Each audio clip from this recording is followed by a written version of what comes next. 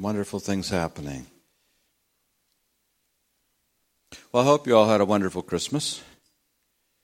And it's a wonderful time to think of the Lord and family and friends. And it's amazing, isn't it? We need to dismiss our children right now. Thank you, Alicia, Rachel. Bless those little ones. They're part of the church, the body of Christ, aren't they?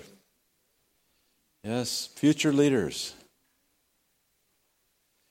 So we had a wonderful time. I hope you did. I had family up and all of my family together. We actually, last Monday was when we all got together. It was great. So it's good to see some of you have been traveling in your home, and some of our people are off traveling and visiting someplace. So nonetheless, here we are, and we can praise and worship the Lord. Did you appreciate the Christmas carols we've been singing over the last 3-4 weeks? Yeah. You know what's really nice about Christmas carols, I think, is that one is that there's good theology in many of those. Now, I know we don't do Jingle Bell Rock, things like that. There's not much theology in those, but there's good theology, and it's, that's uplifting to Christ. And as we've come into the season of Christmas season, one of the things that we focus on, of course, is the birth of Christ and the coming of our Savior. But what we can't ever forget, and that's what the Advent candle reminds us of in the middle, is that we're really expecting the second coming of Jesus. The second coming. He came the first time. He came as a little baby. He came and he was born in Bethlehem, according to the prophets. And he came and he was born, and they laid him in a manger. They had to sleep in the stable because there wasn't any room for them in the parents in the inn. And it's an incredible time. It's this little helpless little child was born and destined to live and to die, but to live again. Isn't that incredible? It's hard for us to think in our day and age because we think of death as being so horrible and terrible. And really, death is something that it's not natural to us. God didn't create us to die. He created us. The original plan was to live forever. And it still can be, only just not in this body and in a better place. Well, it's been good. So Merry Christmas, everyone. Well, let's begin our topic here. And as I was praying the last few days about what I would share this morning, I've kept praying. There's so many avenues that I could go in, so many directions. And so as I was praying about this, I felt the Lord said to lift up Jesus. Focus on Jesus. Now you may think that's kind of bizarre that you would say that, but I realize that there's a lot of people and a lot of churches that aren't focusing on Jesus and what he's done for us on the cross. But we're focusing on more of a sentimental type of time of year. Well, let's go and let's see about this Jesus that came these 2,000 years ago. Colossians 3:13. We're going to start there. Colossians 3:13. It's in the New Testament, and it's just before. Oh, I'm sorry. Just after. Just after Philippians, if you find Philippians. So Corinthians, Galatians, Ephesians, Philippians, Colossians. And Colossians, the writer Paul the Apostle writes, and he said in verse 13, he said, "For he delivered us from the domain of darkness and transferred us to the kingdom of his beloved Son." And as Lori opened up this morning, she was talking about Jesus, how he came to deliver us from all the works of darkness. So Jesus, the God through Christ, has delivered us from the domain of darkness and transferred us to the kingdom of his beloved Son, in whom we have redemption, the forgiveness of sins. And he is the image of the invisible God. Christ is the image of the invisible God, the firstborn of all creation, of the new creation. For by him all things were created, both in the heavens and on earth, visible and invisible, whether thrones or dominions or rulers or authorities. All things have been created by him and for him. You and I have been created by God. We didn't evolve. We were created by God by Him and for Him. Isn't that wonderful news? You have a purpose. Created by Him and for Him. And He is before all things, and He should be before all things in our lives, right? Love the Lord thy God with all our heart and with all our soul and all our being, right? We have to love Him, and that He is to be the priority in our life. And He is before all things, and in Him all things hold together. He is also head of the body, the church, and He is the beginning, the firstborn from the dead, so that He Himself might come to have first place in everything. You see, the Bible is Christocentric. The Bible centers around Christ. For it was the Father's good pleasure for all the fullness to dwell in Him, all the fullness of God to dwell in Him, and through Him to reconcile all things to Himself, having made peace through the blood of His cross. Through Him, I say, whether things on earth or things in heaven. And although you were formerly alienated and hostile in mind, engaged in evil deeds, yet He has now reconciled you in His fleshly body through death, in order to present you before Him holy and blameless and beyond reproach, if indeed you continue in the faith, firmly established and steadfast, and not moved away from the hope of the gospel that you have heard, which was proclaimed in all creation under heaven, of which I, Paul, was made a minister. Wow, isn't that amazing? Isn't that incredible? Now, having read all that, how many of you feel and have felt alienated from God? You may feel like, okay, well, you can raise your hands. Yeah, that's good, honest. I'm glad for the honesty and being candid. All of us have felt that, haven't we? We've all felt alienated from God. I have, and even as a believer I have. And sometimes as a believer, if we continue in sin, if we continue to go our own way, but yet saying that we call upon the name of the Lord, if we continue in that, then there's reason to feel an alienation from God, because we then are going back into darkness rather than towards Him. But as it said, this last portion I read here, it says that if indeed you continue in the faith firmly established and steadfast, and not moved away from the hope of the gospel that you have heard, which was proclaimed in all creation under heaven, of which Paul was made a minister. If we continue in this, God's blessings continue to flow. The veil has been torn asunder. Remember when Christ was raised from the dead, the veil in the temple was torn apart. Man could see into the Holy of Holies. That curtain, I understand, was a good 4 inches thick. Can you imagine? I don't think you could tear that apart with the bulldozers on one on each end. That's how thick this veil was. This physical veil that veiled people from the Holy of Holies. But now, God has made through His Son Jesus. He has made a way, and that's what Christmas is really, what we're celebrating, is the fact that God, through His Son Jesus, has made a way. That you and I don't have to feel alienated from God. Now listen, none of us lives a perfect, sinless life. Right? We all mess up from time to time, don't we? That's not to excuse it, but that's to say, but Christ came to bring us grace. If we will keep turning our heart back to Him, constantly, always keeping our heart before Him as the foremost, He will continue to extend His grace upon grace upon grace. Jesus came to give us grace. Grace and truth. Remember, Moses came with the law, right? And many of us try to live by the law, but we can't live by the law. There's a grace there that comes from Christ.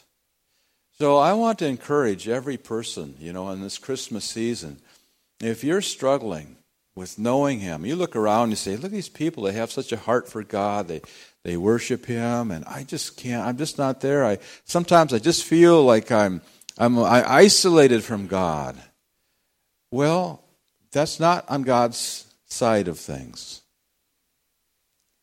If I if I go back to my old sin nature, my old life, then it's me turning from God. I'm turning away from Him. But if I will turn around and come back to Him and confess before Him, what does He do?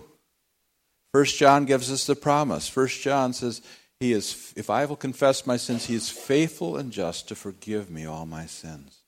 I was talking to somebody in the hospital a week or so ago, and they're getting up in years, and they're having a lot of regrets in their life. They had lived a wild life and caused a lot of pain for people, and including themselves. And even though the gospel's been shared with them, they're still struggling with this concept, and I was able to say to the person, as they were talking and saying they'd been thinking about some things, and we started talking about forgiveness. And I said, when Michelle and I minister to people, I said that's one of the key areas we look for in people's lives is to help them forgive people, right? Forgive us our trespasses or our sins as we forgive those who sin against us, right? That's what the Lord's Prayer says. And Jesus then said, if we don't forgive others, my Heavenly Father will not forgive you too. Well, that seems like it's kind of out there kind of a thing, but it's really a real key for all of our lives. So I said to this person, he said, yeah, I've got too many people that I've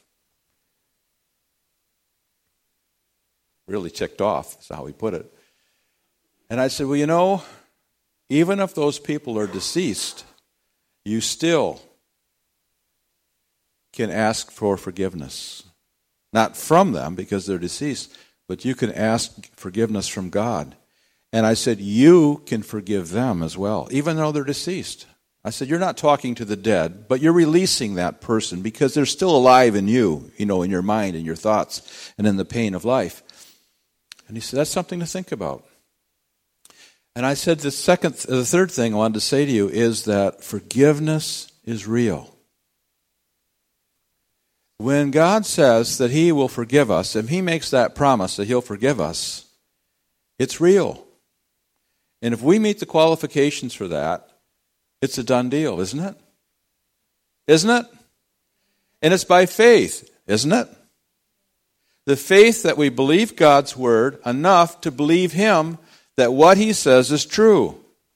And so I know that people, every Sunday when we come together, there's people that are struggling, or you've struggled, you've come out of all kinds of things, haven't we? Alcohol or drugs or unclean things or promiscuity or whatever it might be. All this kind of sinful stuff that we've come, gossip or hateful or haters or thieves or whatever, you name it, right?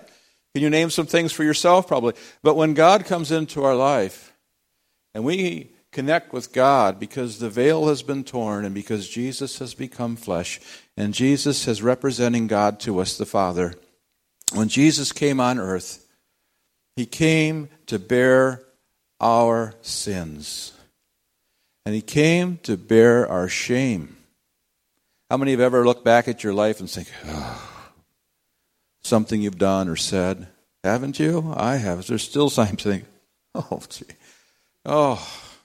can't believe I said that, or whatever it might be. We all say things we don't mean. When you become a believer, your heart begins to change, and you find that you begin to be filled with kindness.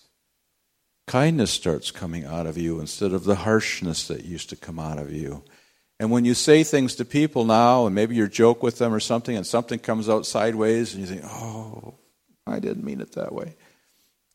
That's an evidence of Christ at work in our lives. So whoever you are, wherever you're at, whatever you've been struggling through, I want you to know that when Jesus came on the earth, to this earth, He came to set us free. He came to give us a new life. Isn't that wonderful? that we don't have to live back in the past. Now, there will be things that come up as a believer that the Holy Spirit will bring into your life to confront you with. It may be that you've confessed everything you know to confess. Actually, I should turn there so that you know the scripture. It's in 1 John, which is towards the back of the New Testament. 1 John. There we go. It's after James, first chapter. And I'll just start in verse 6. 1 John chapter 1, verse 6. If we say that we have fellowship with him and yet walk in the darkness, we lie and do not practice the truth. But if we walk in the light as he himself is in the light, we have fellowship with one another. The church, don't we? We have fellowship. This is the wonderful thing about the church, is we come together and we encourage one another. And we have testimonies on Sunday. You know, you had an amazing testimony about a month or so ago. Incredible. Pauline did. Of God set her free from alcohol. It's incredible, isn't it? And any of you that are struggling with something else, if you heard that testimony from Pauline, you're going to say, wow, God's at work.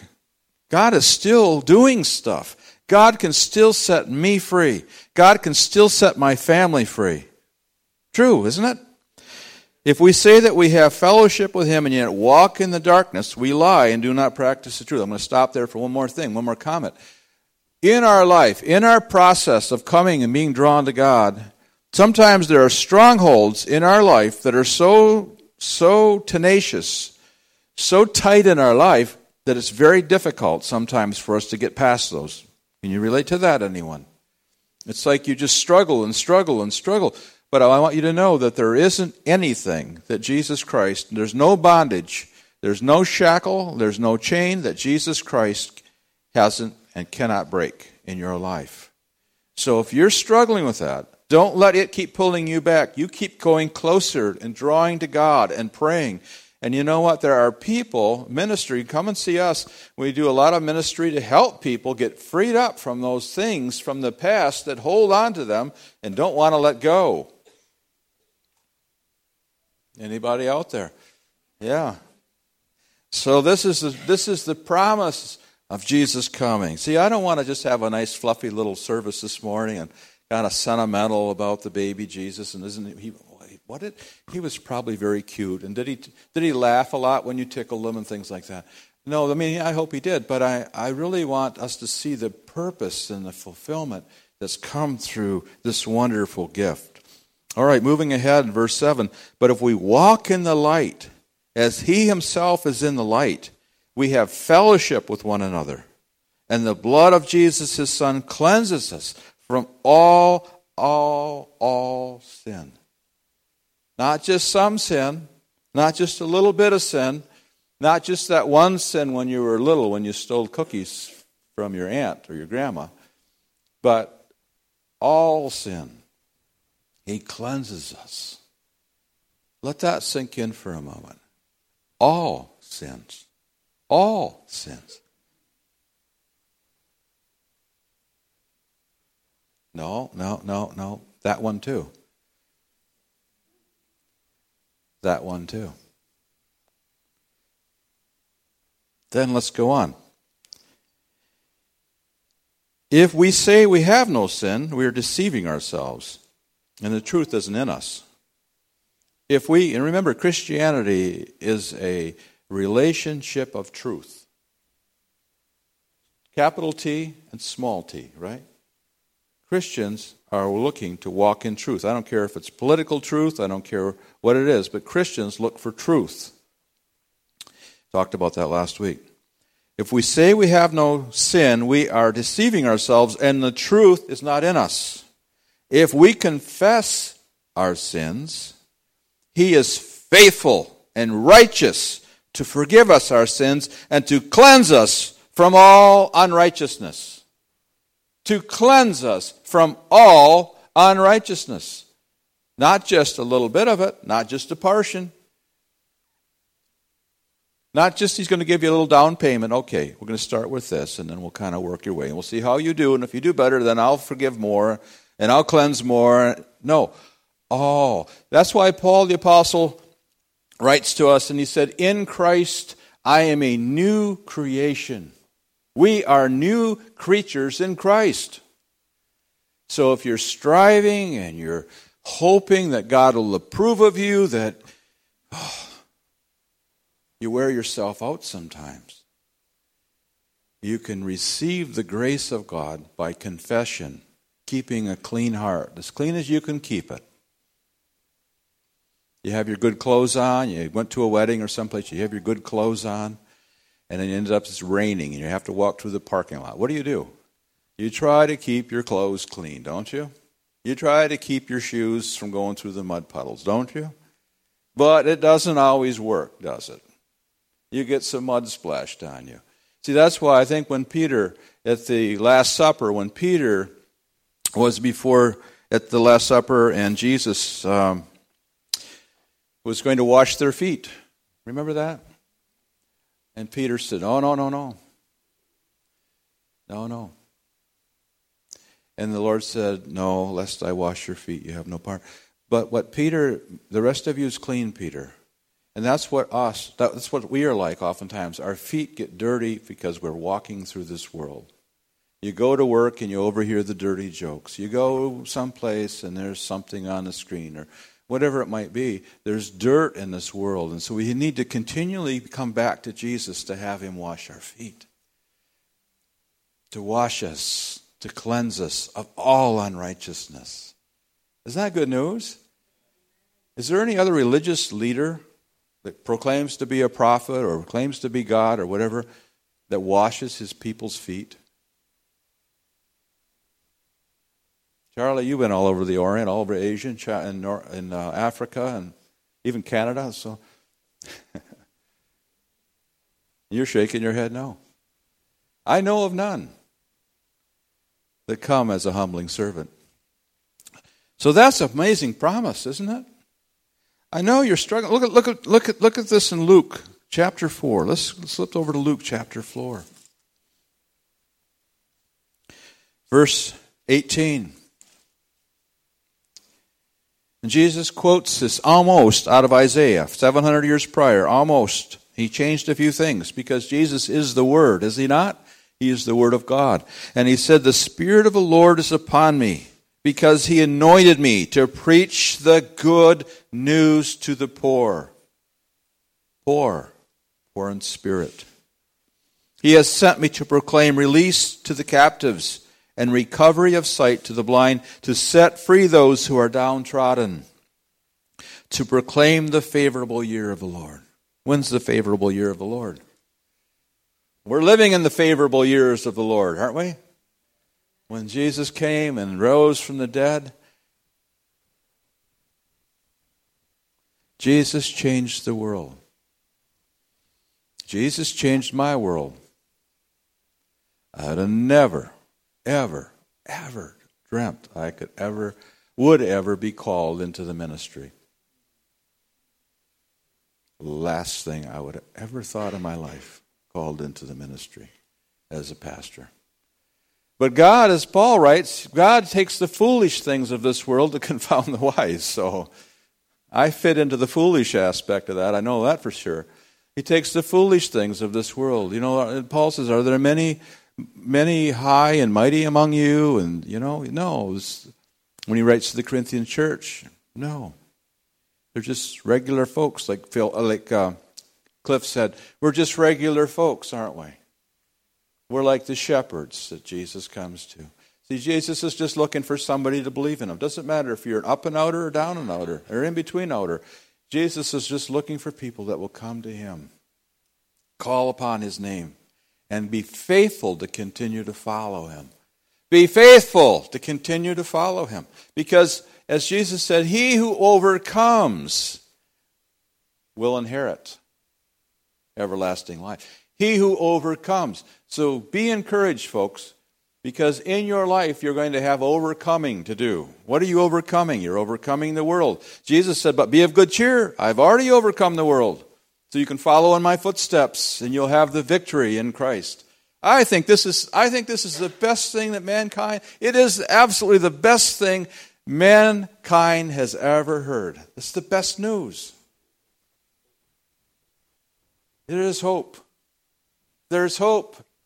In this world, as it gets darker and darker, and as the world turns more anti-Christ, the church is going to shine all the more gloriously. A few weeks ago, I was asking the question, what if Christ would have never came? You know, every Christmas season, in the past, I've had a message about what if Jesus would have never come? What would the world be like? Remember that? Some of you were here. And this week, I was watching a movie. I was watching It's a Wonderful Life, Jimmy Stewart. How many have not seen that movie? Anybody not seen It's a Wonderful Life? You haven't? Oh, it's a fantastic movie. It was made in the 40s. You know, it's an old one. But it's about a guy named George Bailey who thinks he's a loser, and he's about ready to jump off a bridge and commit suicide. But he's a banker, and he helps so many people out.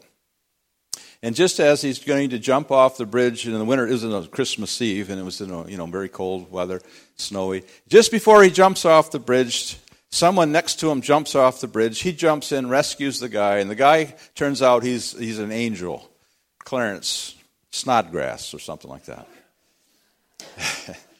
and he ends up, they ended up in the little guard shack warming up, and Jimmy Stewart, who plays George Bailey, didn't think it was an angel, and he's giving him a hard time. So finally, Jimmy Stewart, George Bailey, he's complaining about his life and so forth, and said, well, what if he were never born? So the angel takes him out to show him, what if he'd never been born? And he goes to the tavern, and the people didn't know him, and they threw him out, and all this whole story goes on. And he realized, what if I'd never been born? And at the end of the movie, it says something to the effect that it's not how much money you have or prestige, it's how many friends you have that really show much of your value in life. How rich you are is by the number of friends you have. So it's a great movie, and it's kind of a takeoff of a solitary life, what one life can do. And I'd like to close here in just a moment. Oh, I forgot to put a plug in. What would the world be like if Jesus wouldn't have come?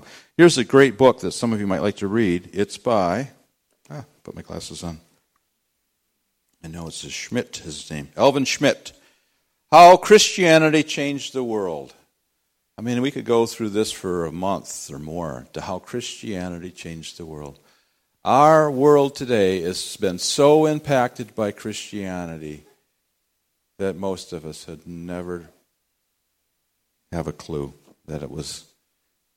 The blessings we have in our world today, the blessings of marriage, the sanctity of marriage, and of life, and all those things came out of Christianity, came out of the church from Christ. Anyway, let's back up here. Jesus came to set us free. And I'd like to read a poem.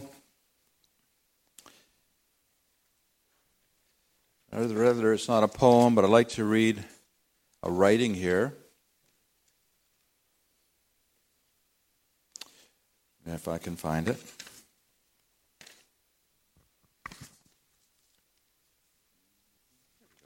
Sorry. This is by a Dr. James Allen Francis, copyright 1926. But we're talking about Jesus in a solitary life like George Bailey was. And Jesus is no comparison to Jesus Christ, of course. But that solitary life that came to this planet, 100% God, 100% man. As theologians, they call it a theophostic mystery. This is called one solitary life. He was born in an obscure village, the child of a peasant woman. He grew up in another obscure village where he worked in a carpenter shop until he was 30, when public opinion turned against him. He never wrote a book. He never held an office. He never went to college. He never visited a big city.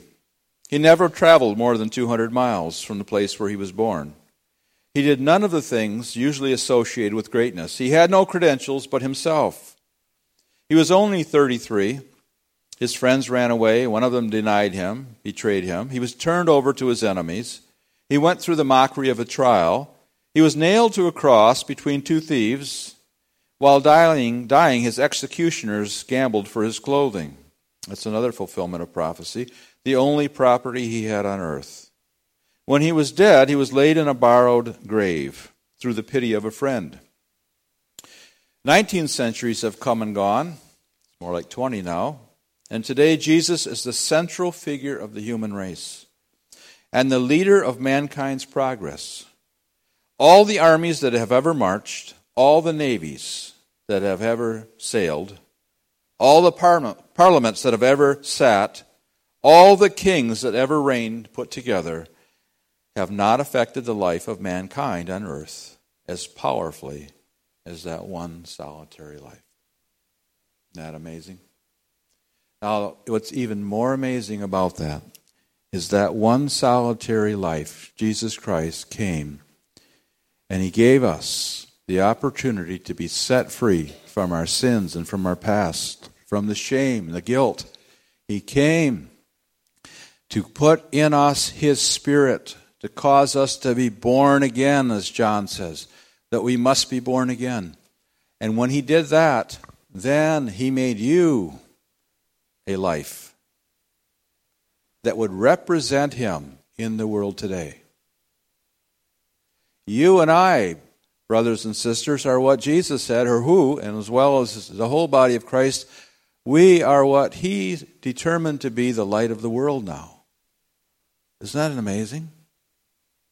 You and I, be like George Bailey. We're to be the light of the world. We are to represent him.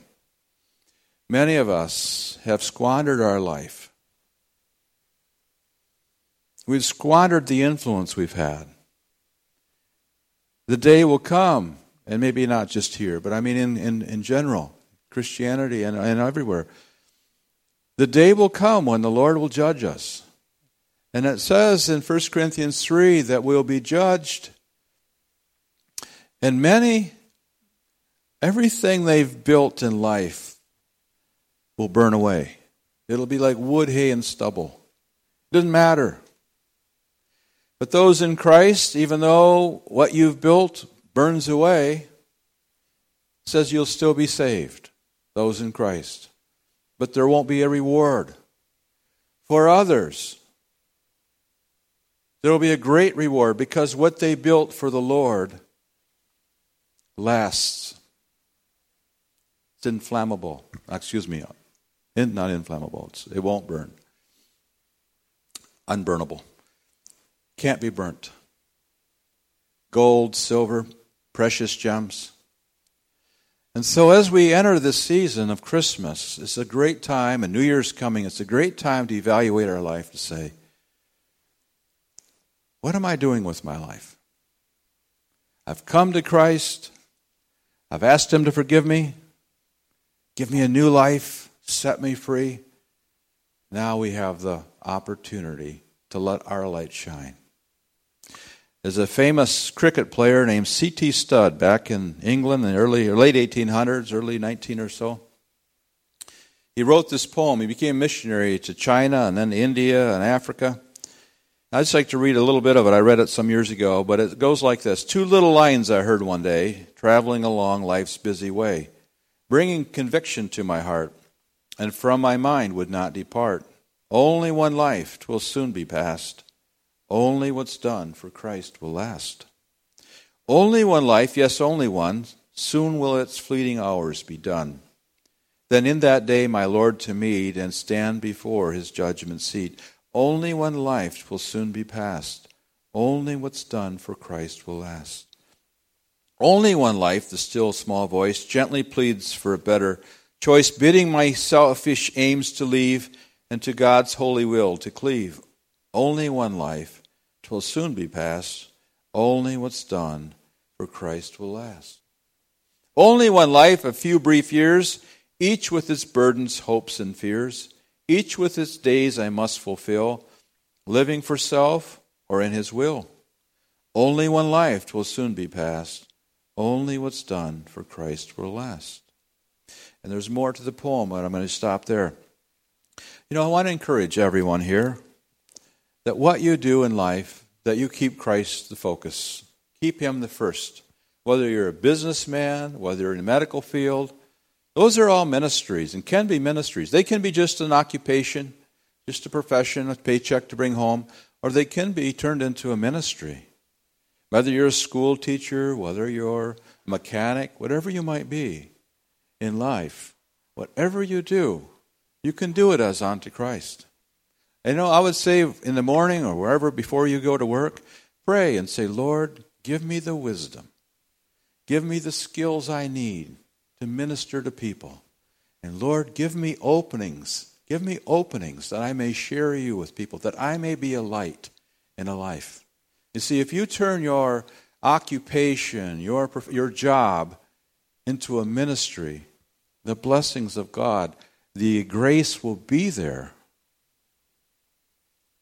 to continually proclaim Christ, to find favor. See, George Bailey doesn't say it's a Christian show or anything of that sort. It just says, well, there's a lot of praying in it, actually. But George Bailey was a banker, and he changed the world around him. Bedford Falls remained Bedford Falls. It never became Potterville. Only one life will soon be passed. Only what's done for Christ will laugh. That's all I have to say this morning. Let's pray. Father, we thank you and praise you for your grace and goodness. Lord, we thank you that you love us so much that you challenge us. You love us so much that you want to keep us on the right track or get us on the right track. That track is you. You're one way. You are the way, the one way. Lord, I pray for your grace upon every person here or those who are hearing this on a recording later. Father, we pray for the grace that all of us would grab a hold of the fact that you are the rewarder of those who diligently seek you.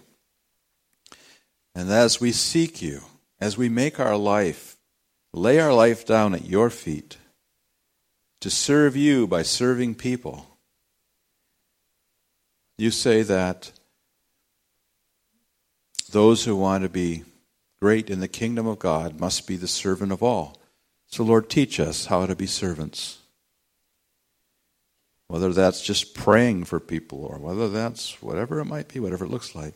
We thank you, Lord, for the hope that comes through Jesus Christ, the hope that came that Christmas over 2,000 years ago, that gives us a life of hope, a life of love, a life of truth, that you have brought us out of darkness into your incredible light, that you have done such amazing and wonderful things, Lord. I know it's the heart and desire of all of us here to let our light shine before men, that they may see the good works and glorify you. I know, Lord, I pray that you will help tweak people to see how little things they can do, little things perhaps they can do to adjust that part of life that gives you even more glory. We ask this in your holy name, Lord Jesus. And would you say amen to that? Amen. Amen. Well, God bless you. Happy New Year. And if you would like some prayer, as we've been talking about some things that maybe are a bit challenging to you, or you feel your life's not at a certain place or at the place you'd like it to be, then please come up and we'd be happy to pray with you and encourage you the best we can. God bless you, and Merry Christmas and Happy New Year.